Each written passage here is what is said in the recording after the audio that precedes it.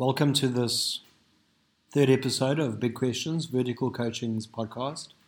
We've been a bit slow lately because we've been traveling from Durban all the way down to a small hamlet between Stellenbosch and Franschhoek called Johannesdal. Took us 3 days to get here and we offloaded in the rain, but we're all good and we're ready to get stuck in. So today we have a discussion of some serious questions with Costa, who wrote a book called I Am Costa, which I suggest you read, From Meth to Marathons. So if anybody's looking for some sort of outlet or some change for their recovery or looking for anything dynamic, Costa is an extremely dynamic individual, and it's lovely chatting with him, and it's absolutely amazing spending time with him and just, rapping and just chatting and just talking recovery and talking life, talking change. So sit back, tune in, and don't drop out.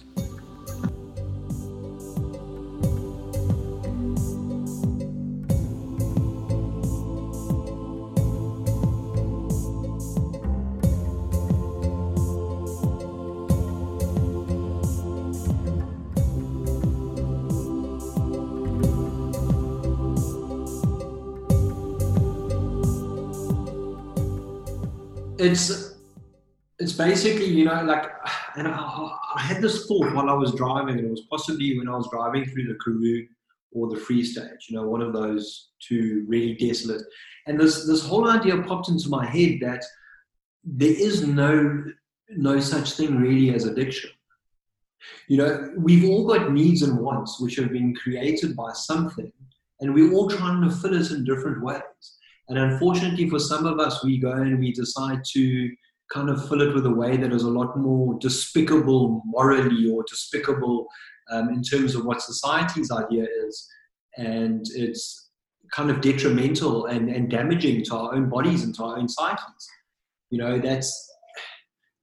So what I want to do with vertical coaching is try and get rid of that stigma around the word addiction, and just enable people to really just find out what they really want in terms of what their wants and needs are, and go on a journey where, similar to my journey, running in mountains and enjoying life.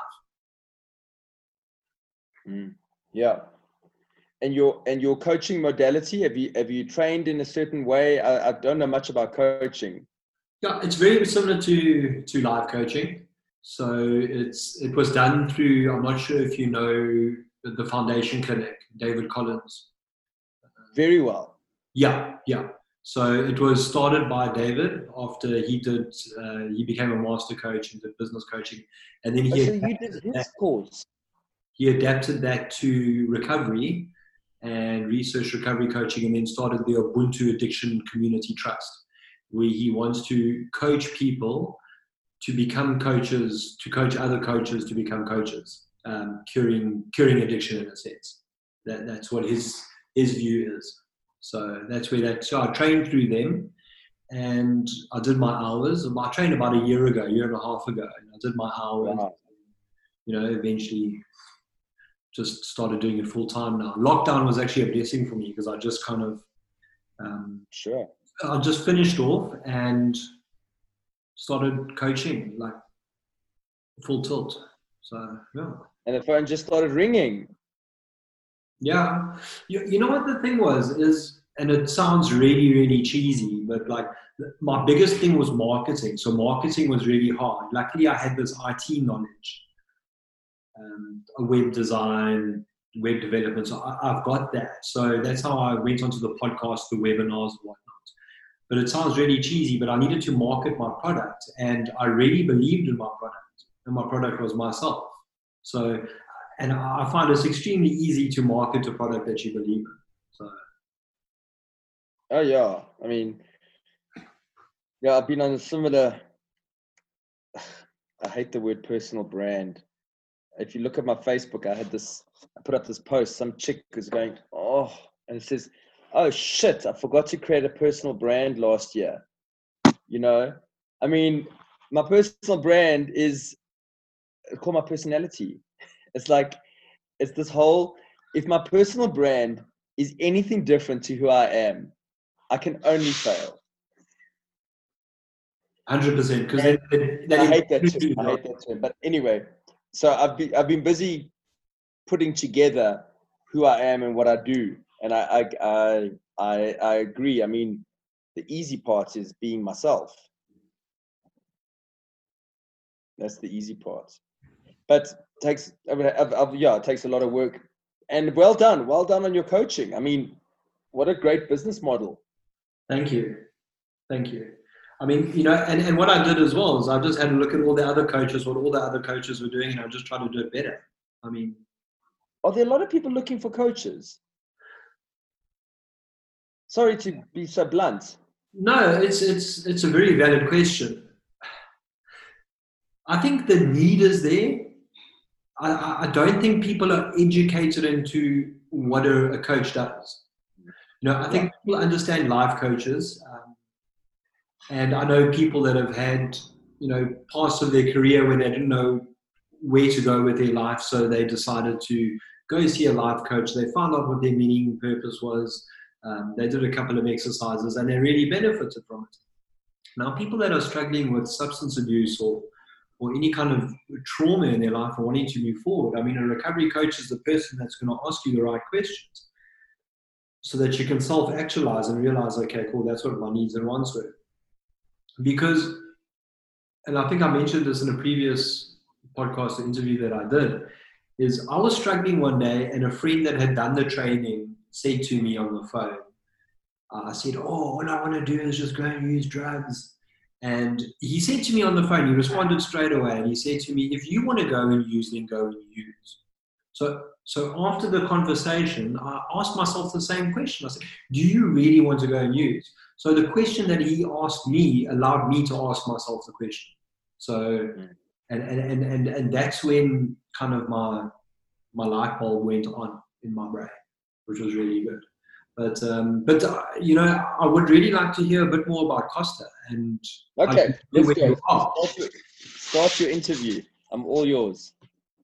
So the book. Tell us about the book. I mean, that's something I wanted to do for so long, and I don't know if I'm going to be a bitch now, but I might be. But I mean, it is what it is. And I see another person's just written a book as well on substance abuse, on their journey and their struggle with it, which is really encouraging. The title was taken from another.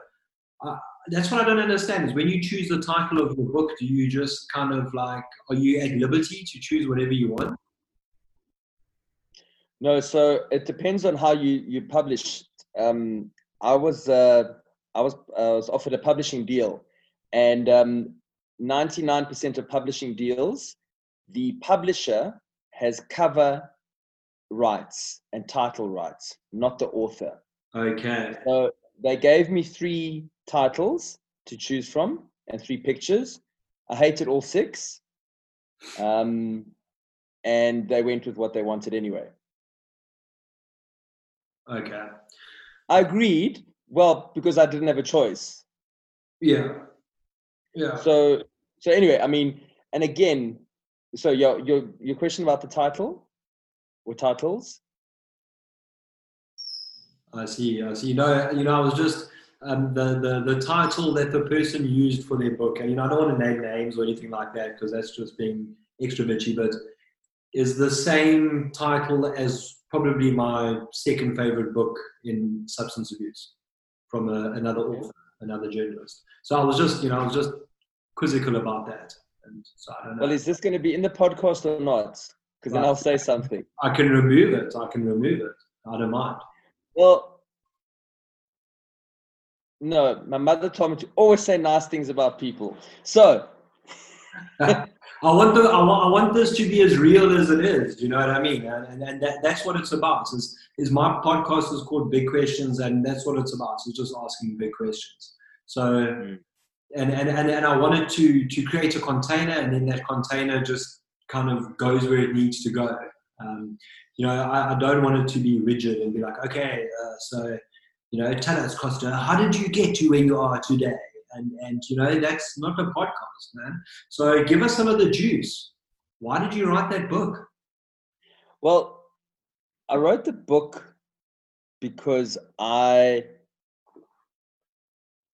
wanted to become a speaker.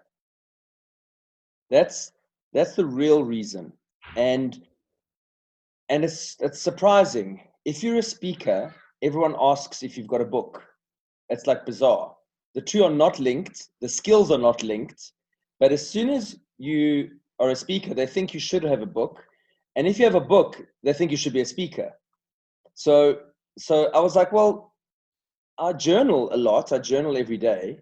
I've always nobody's ever read my journals. I've been journaling for even before I was in active addiction, and I would just spew stuff out. And then, of course, doing a whole lot of step work. Just always writing. I've got a little callus on my knuckle here, all handwriting, never typed. So I decided one day, I said, well, let me see if I've got something to say. So I went away for a weekend, and I decided to sit down, and I said, if I can, let me write a 1 hour talk. A 1 hour talk, a very fast talk, is 10,000 words. I said, can I sit down and write 10,000 words and put something together? So I sat down, I wrote 10,000 words in a weekend, and I said, okay, well, there we go. There's my talk. And then I said, well, can I turn this talk into a book?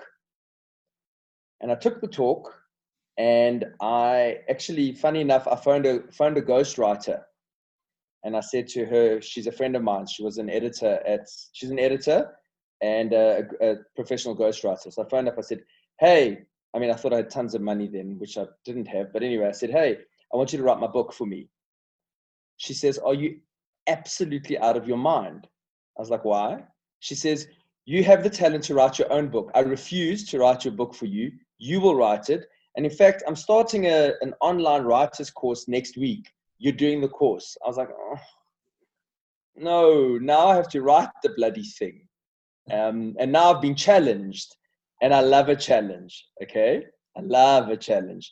So, and I also love a course. I like the structure of a course. That's why I like the 12-step program. I like order in my life, not obsessively. Let me tell you, this is not a cross addiction, but I do like some structure. And I did the course, and it was a 12-week course called From Dream to Draft. And what they do is there's a formula to writing a book. And like a real nerd, I stuck to the formula. And out of the 12 or 15 people on the course, I was only one of 2 that finished the book, because I just did everything they told me to do. We're used to doing that as addicts, okay? Doing everything somebody tells you to do. I did everything. Annoyingly, for the rest of the people in the group who started hating me, because I knew they were hating me. I could tell by the venom in their social media posts, because, one of us I just did what they told me to do. I didn't do anything spectacular, because there's a formula to writing a book. The rules are very simple. Organize a structure of the book. You have to stick to the structure. You cannot change halfway through the book. Oh, I think I need to talk more about this or more about that. It's your first draft. No book gets written in its first draft. Just do exactly the structure. The third piece of advice, which is the best one, is you're not allowed to read anything you wrote yesterday. Okay? So you can't go over what you wrote yesterday. Can't fix, can't change. You write, and in that day, you change and whatever. That's it. It's done. You cannot go back. You'll fix it when you reread it in the second draft. And the last thing she said is, I give you permission to write badly. And that's all I needed to hear. I was like, great. Already, I think I'm a crap writer. I've been given permission to not care about spelling or grammar. And of course, they gave you more tips on how to start a chapter, how to end a chapter, how to always leave it on a high note, keep the person wanting to turn pages, like just 1 or 2 little tricks of the trade. And I sat down, and, that's how you do it. People say, how do you write a book? Well, 1 word at a time. And that was it. I finished it that way.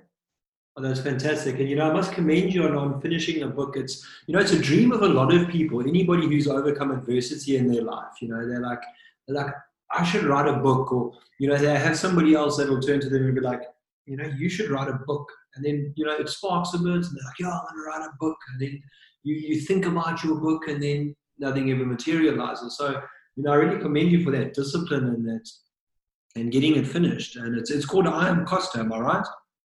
Yeah, I'm Costa from Meth to Marathons. And I've never really wanted a book. It's never been something, especially a book about myself. It's never been a dream of mine. It's kind of been a dream of mine to maybe write a book about, helping people or some idea on self-help, but never really too structured. But the thing oh God, the thought went right out of my head. Right out of my head. Next question. So it's called Meth to Marathons. Yeah. What is that's Meth and marathons have definitely got some sort of relationship there. So do you want to elaborate on that? Yeah, from the lowest point of my use, my addiction to crystal meth, to the last thing anybody would have ever thought I would ever do in my life, which is, never mind a marathon, run a kilometer, because I have no sporting history. I did no sport at school past like the age of 12. And I was whenever you saw Costa, I either had a cigarette in my hand or a beer or a whiskey, but always a cigarette. And it's the last thing. I mean, I was the last thing anybody, I mean, if anybody went for a run, you knew not to ask me. So the contrast of meth to marathons is like stark. But actually it's not only meth to marathons, it starts way before I started taking drugs. Yeah. So I wanted to ask you something now, that when you finished your first marathon, what was your first marathon? Can you remember it? Yeah, my first marathon was the New York Marathon. It's quite a big marathon to kind of break into marathons with. It's like, okay, cool. I've never really run a marathon, but you know what I'm going to do is I'm going to do the New York Marathon, and that's going to be my debut run. I was like, well, you know what? I did my research. It's a very flat run. Okay, that's the first thing to note. The other thing to note is I had to do up to a 38K run before my first Ironman. So my first Ironman was in the April. So, and I did the New York Marathon in October before. So it was part of the training. I had to do at least 38K. So I thought, let me do a 42. And if I'm going to do a 42, I also needed to go to America. I didn't really, but my sister lives there. So I kind of structured it all around a certain time.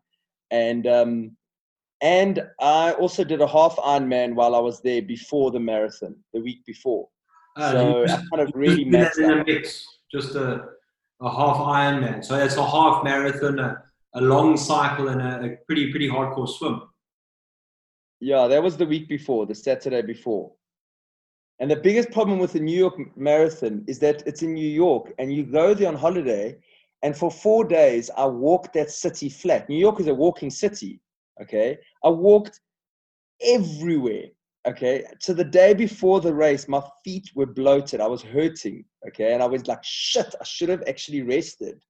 But anyway, the adrenaline of the... Huh? Were you shopping? Shopping, messing around. New York is just a street culture where you just want to walk and see people. And, I just feed off their energy. And I mean, that's the thing about the race. The energy on that race is like ridiculous. Like I've never in my life seen so much support. People like on Fifth Avenue, like 6 people deep, for like as long as the eye can see. People shouting your name. Like really, really, really, and the most amazing feeling. Choirs on the side, bands on the side. It's just kilometer after kilometer. People like pushing you through the race. It's in that way. And of course, like any good race, the long races, you forget any memory, anything bad about it. So of course I have people say that you forget about the pain of childbirth. I have no painful memories. Everything was the greatest. And I finished the race and I just carried on running to my favorite ice cream store and then just chowed as much ice cream as I could. No, that's the way forward. And how did you feel when you crossed that finish line? I mean, you struggled with substance abuse and you overcame that and you got into running and you finished your first marathon now, and it was a New York Marathon. What did it feel like crossing that finish line? Okay, so I cry very easily, and just thinking about it now, again, gives me tears in my eyes. So I called my sister like a kilometer before the end. Well, there they had miles, probably like on my last mile. I called my sister, and I was like, I'm going to finish this. I'm going to finish this. Tears streaming down my face, crying like a baby, and crossed the finish line like that. Like I've crossed the finish line crying most races, just because the moment is unrecognizable to me, and the feeling is beyond. It's like my soul celebrating, and it's a cry of gratitude, just so much gratitude for being gifted with this chance. And it's also a cry of regret. And I've got tears now. The cry of regret is that I have friends who've died, not of the disease of addiction, who have died of other things. And what they would give to have a moment of health. I lost a friend to leukemia this year. And what they would give for a moment of health, and the perfect health I had all those years that I threw away with drugs, I've forgiven myself, but it does come up with this feeling of wow, others would give everything to have the health I had, and I squandered it. So that's a big driver in my life today, is to honor what I've been given. If you had to give that feeling a name, what would it be? What, the feeling of regret, or what you just described now? Because that's quite interesting, and that fits in a bit with the coaching modality. So that feeling, because I know what feeling you're talking about. Like if you just had to name it, if it was passion, what would it be? It's not remorse. It's not regret. It's not sadness. It's a combination. It's a lamenting a loss. It's lamenting a loss almost. Not debilitating. It's not a debilitating feeling. It's just lamenting a sad, it's a melancholy as well. Like it's just I can't describe it. It's not too powerful and potent. It's just like my friend who died, his journey was leukemia, but you know what? He would give anything to have had the perfect health I had, and I squandered it. I know. It's like almost me looking at myself saying, gee, cause you could have done so much better. Not shame on you, you fucked up. No, you could have done better. It's okay now, but yeah, I'll always have that. No, I understand, and I can really empathize with, because I've lost a lot of people in my life as well, and also doing races, doing trails, and even moving down to Cape Town, like starting a new life. In the time of COVID-19 and Corona, I mean, like people don't have opportunities like this, and then and that feeling for me is humility, like because I've searched to try and find out what that feeling is, and it's a humility. It's almost like for me as an individual, I'm being humbled in my like my own persona and what's going on. So. And I can relate entirely to the race as well. I remember my first race wasn't a New York Marathon; it was the Addo 25-mile trail run, which somebody convinced me to do, and it didn't sound like a lot because it was 25 miles, and this was before this was before they even had Salomon in the country. Like trail running was like an underground sort of thing that the runners did. You met on the corner of this road, and you guys went up into the mountains, and nobody kind of knew about it. And I literally I started the race in a pair of New Balance road shoes. I was sliding all over the mud. I had a pair of T-Sabs on that I think I still had from high school rugby, and that was me. And because something happened with the course, they had to reroute the course, and it was early days of GPS. Like maybe one or two people had GPS watches, and the lady who finished first in my race had a GPS watch, the 25-mile, and it turned out to be 53 kilometers. I still remember you had to climb out of Zubach, out of the Addo Elephant Park in the last bit of the race. And as I got to the top, there was a pretty girl on a mountain bike, in all her mountain biking gear. And I think she was like one of the rescue people or one of the marshals. And she just saw my face and she just smiled and she said, "You're well done, you're there." And as I turned the corner, like it brings tears to my eyes now, I saw the finish line and tears just started pouring down my face. And it was that moment. And I can relate to your New York moment. You say when you phoned, I think your sister, you said, and it's like everything that you've worked towards, everything has gone into that moment and you've done it. And I know for myself, struggling with substance abuse, it's got to the point where, like, there's something that I'm adding value to my life. I'm fulfilling my wants and my needs with something that is more healthy and beneficial to me as a person, regardless of what other people say. And I'm doing this and I'm accomplishing this. I finished this race. Nobody finished it for me. And I know in going through recovery for so long, especially in the early days, I wanted everybody else to recover for me.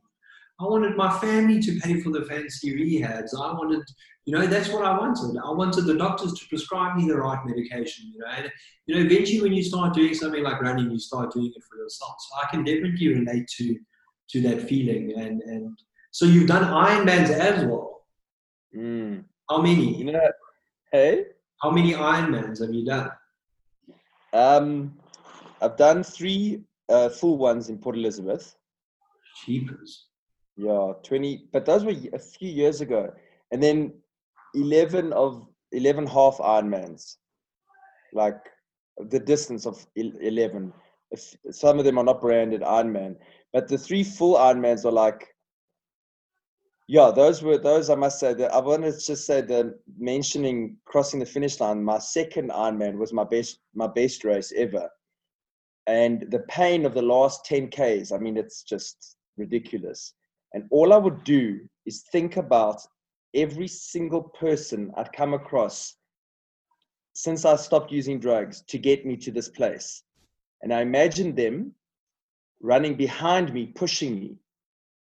So I imagined this army of people, one at a time. I'm talking everyone, people I remembered from the rooms, people I remembered, my therapist, my biokineticist, his assistant, the secretary, like everybody. Yeah, and I just kept going personal. And with each person, I gave myself more energy, just to kind of honor all the people that help you get to where you want to be. So that was like another trick I have. Sure, that's amazing. A lot of people that are in trail and they do those 100 milers, they call that the pain cave. They call it the pain cave, and I suppose that's exactly where you were in that stage, and that's how you deal with it. Some people evoke anger, and some people. So, and what you went through there, I mean, can you relate that to your recovery? It looks like you're running in tandem with your recovery and your training and your races. And how does that complement each other? Completely. I mean, the whole program nature of my recovery, which I really enjoyed. Recovery was about following certain steps, doing things in a certain way. The same with fitness.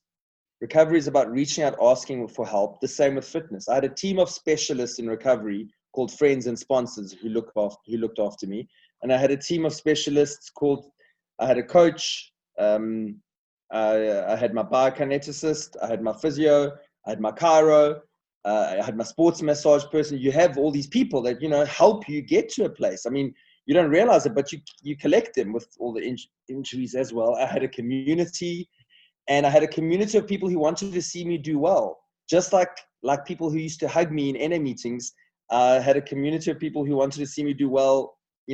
I loved finishing a race because everybody would walk up to you and go, "Hey, well done, well done, well done, well done." And even before the start of the race, I write about it in my book. Everyone asks you, like, how you doing? How you doing? How you doing? It reminded me of tripping out on E, and everybody asked me at a rave, "How's your pull? How's your pull? How's your pull?" The feelings were exactly the same. We were sweating. The music was pumping. People were all around me with big smiles asking me how I'm doing. I honestly thought I was tripping at the start of like one of I did my first half was the Two Oceans half marathon. You know, everybody asked me, how you doing? How you doing? So the parallels between drug use and getting fit are so close.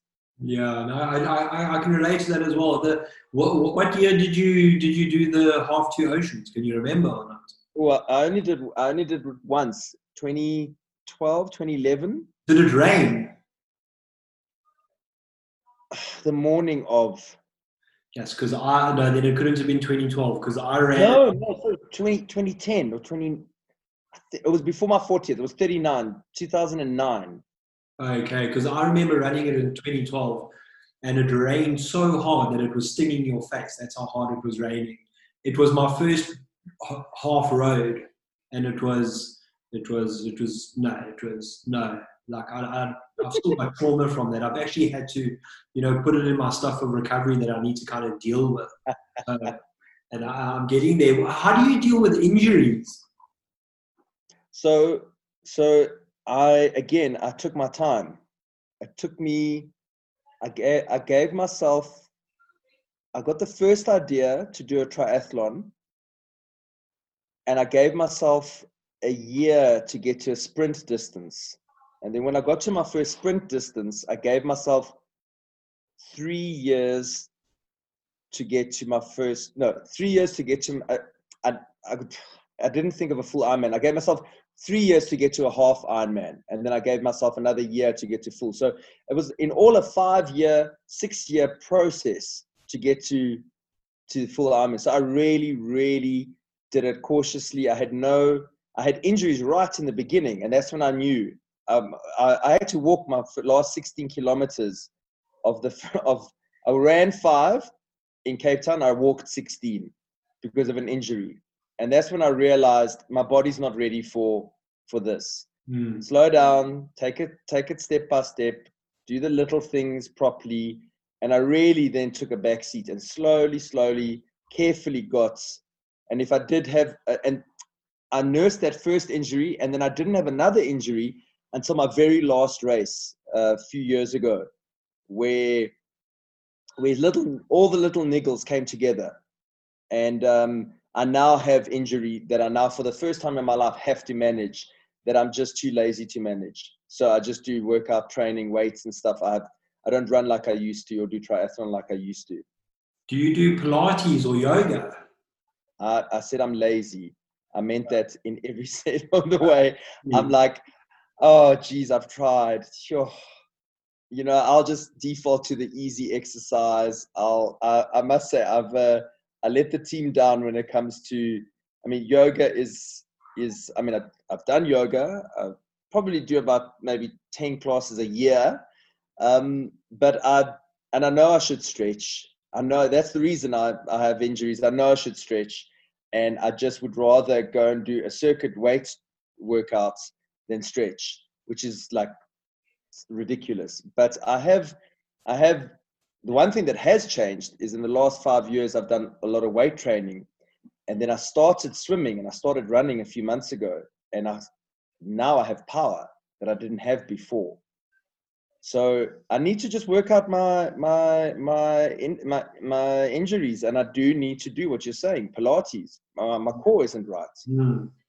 I know I'm terrible with that as well. Like my core's not strong enough, so I end up with back pain and this pain and like ankle pain. And you know how it goes. And then you got to go to the chiropractor, and then the chiropractor recommends that you go see a bio because you're not aligned properly.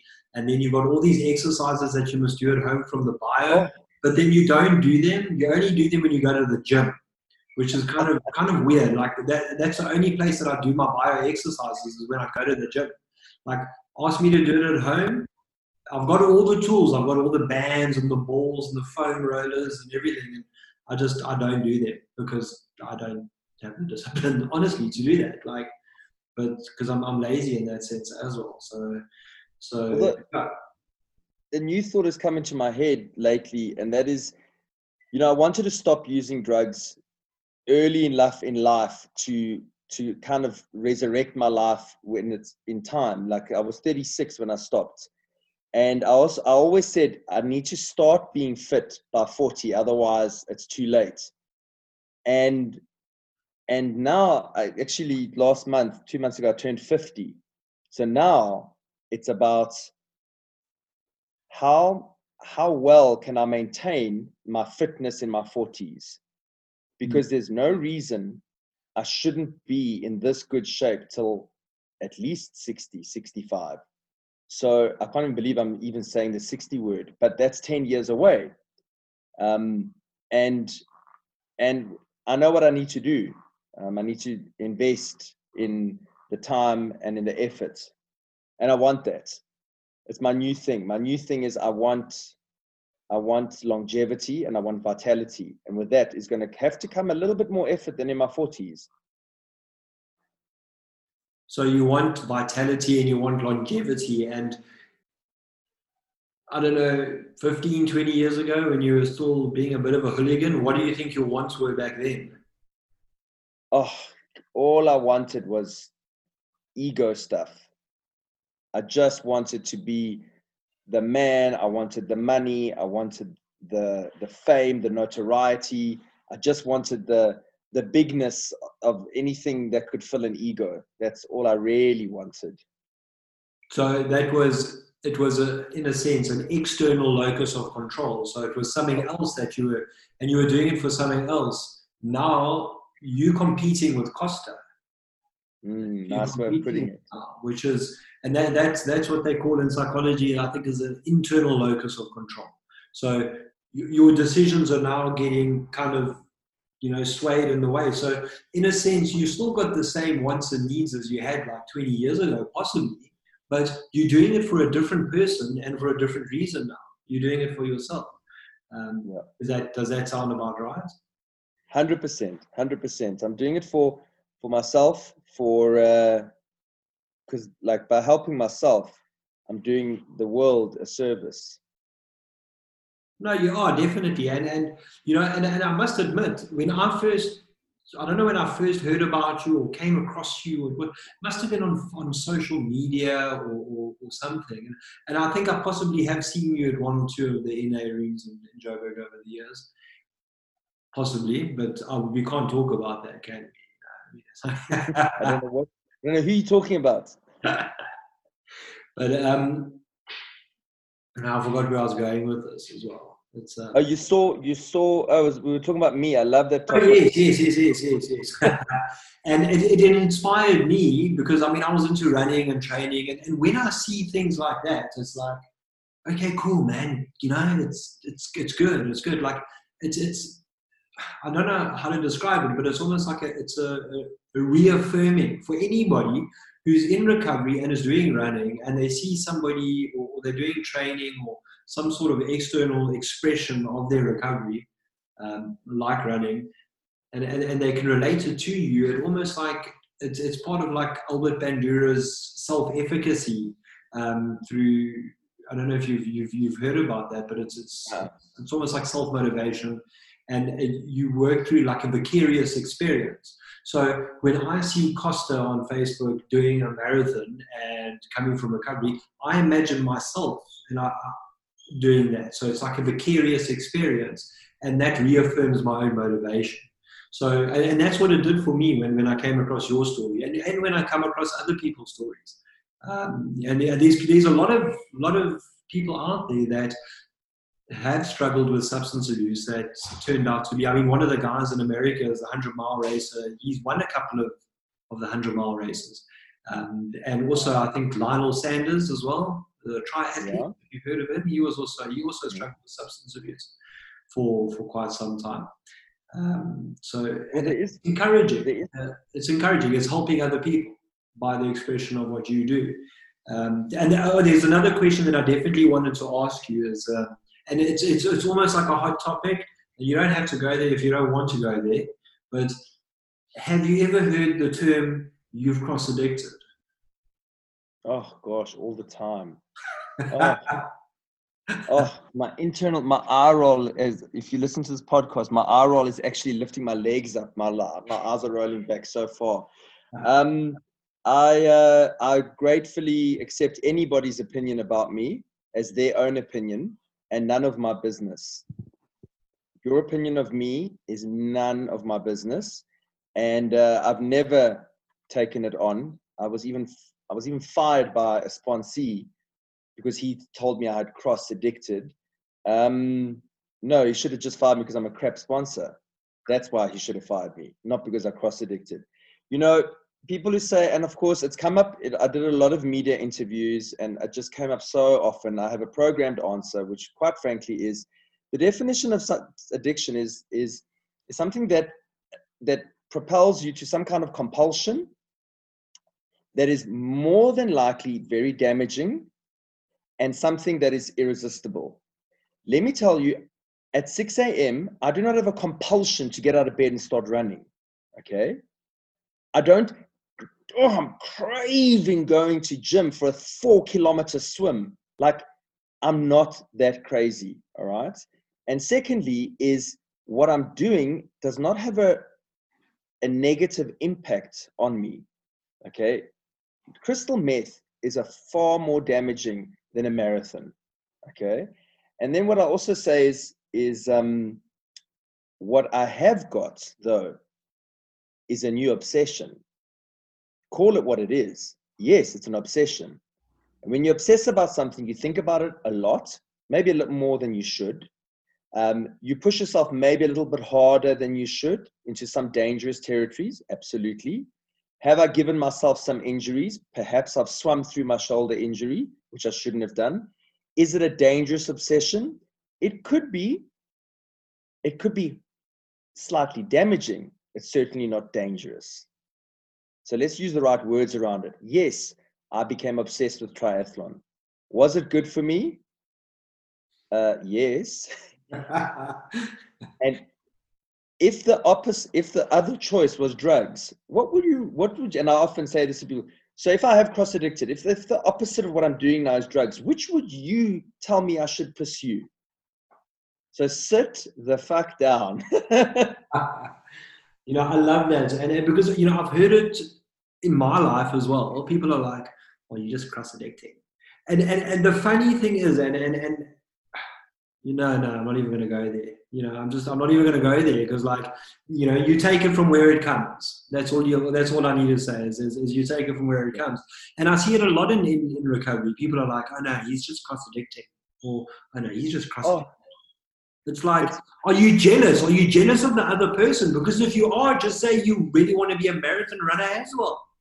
Yes, and I can help you. We can run together. Yeah. But yeah, it is. And I mean, I've learned that most of the times other people's pain projected onto me. And I mean, look, I've certainly, especially with a book, with my name on the cover, never mind my face on the cover. Let me tell you, I'm not fooled by the fact that I think some people, you know, have the eye roll when they see me. That's none of my business.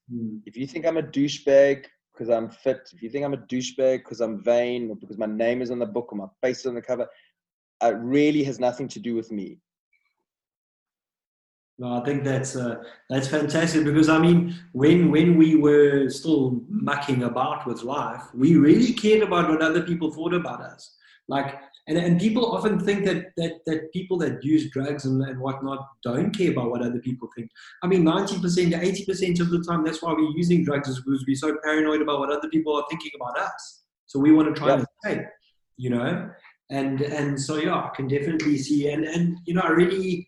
I like your mentality. I like your openness, your honesty, the way that you approach things is you say it like it is, and this is who I am, and this is how I've got to where I am, and you know, you're like, well done, because it's you know, I mean, and what you're doing with your life now. I mean, do you want to tell us exactly like what is Costa doing with his life now? So specifically, I have a few lives. I call them side hustles, but my whole life is basically one big side hustle.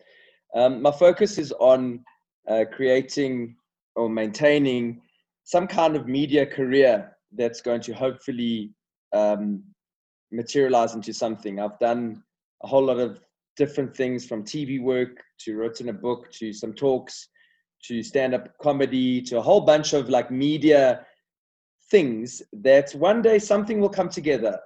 I've got a very strong feeling that the phone's going to ring and something is going to galvanize with all the efforts I've done. So I've really worked hard at maintaining a presence through my book that is of a certain way and positioning me in a certain way.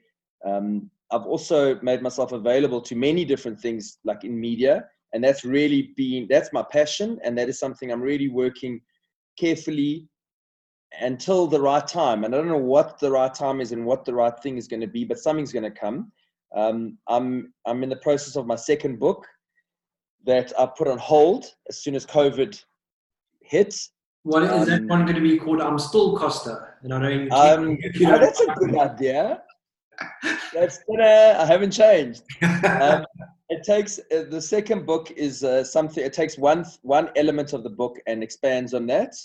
Only one small element of it, and takes it through different themes. I stopped writing it in the middle of COVID because when I write, I need to have distractions. I can't only be writing, because especially if I'm writing about myself and I'm writing about some painful things, etc., you don't want to lock yourself in isolation, in lockdown, alone as a single man in a cottage writing about something painful with nobody around you. Trust me, that's for my mental health. It was not good for my mental health. So I stopped the book, but I'm about to embark on continuing with it.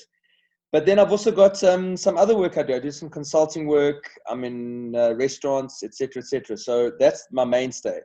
But the side hustle is what's going to become bigger and bigger. Oh, great! Oh, that's fantastic, and it's I think that the dream is to have our side hustles and our little passions to be the thing that we're doing every single day, which is the leap that I've taken with vertical coaching. So yeah, if anybody's listening to this podcast and you guys want to get hold of Costa, how do they get hold of you? My email address is very simple: costa@thisiscosta.com. Okay. Costa@thisiscosta.com. Okay, so they can just mail you, and you do talks and motivation, public speaking sort of. So yeah, I mean, I will do talks for free for anybody who asks me to speak for free. I will charge as well for anybody who is prepared to pay. And I just started my talks, and I had a few really nice ones lined up, and then COVID happened. Oh, sure. So the event industry and the speaking business is changing, and I'm hoping to change with it. I don't know where it's going to go, but yeah, absolutely. Talks, I always remind people that I'm very cautious to do talks on addiction. I will talk about my experience. I will talk about what I went through. I'm not a professional. I'm a storyteller, and I can talk about my story. So I always open it with that caveat, because it's a very responsible position when you're talking to people about mental health, especially when I don't have a qualification.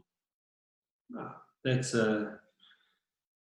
keeping to your sphere. Yeah. Especially in the mental health business, you know? Yeah. You want people to do well.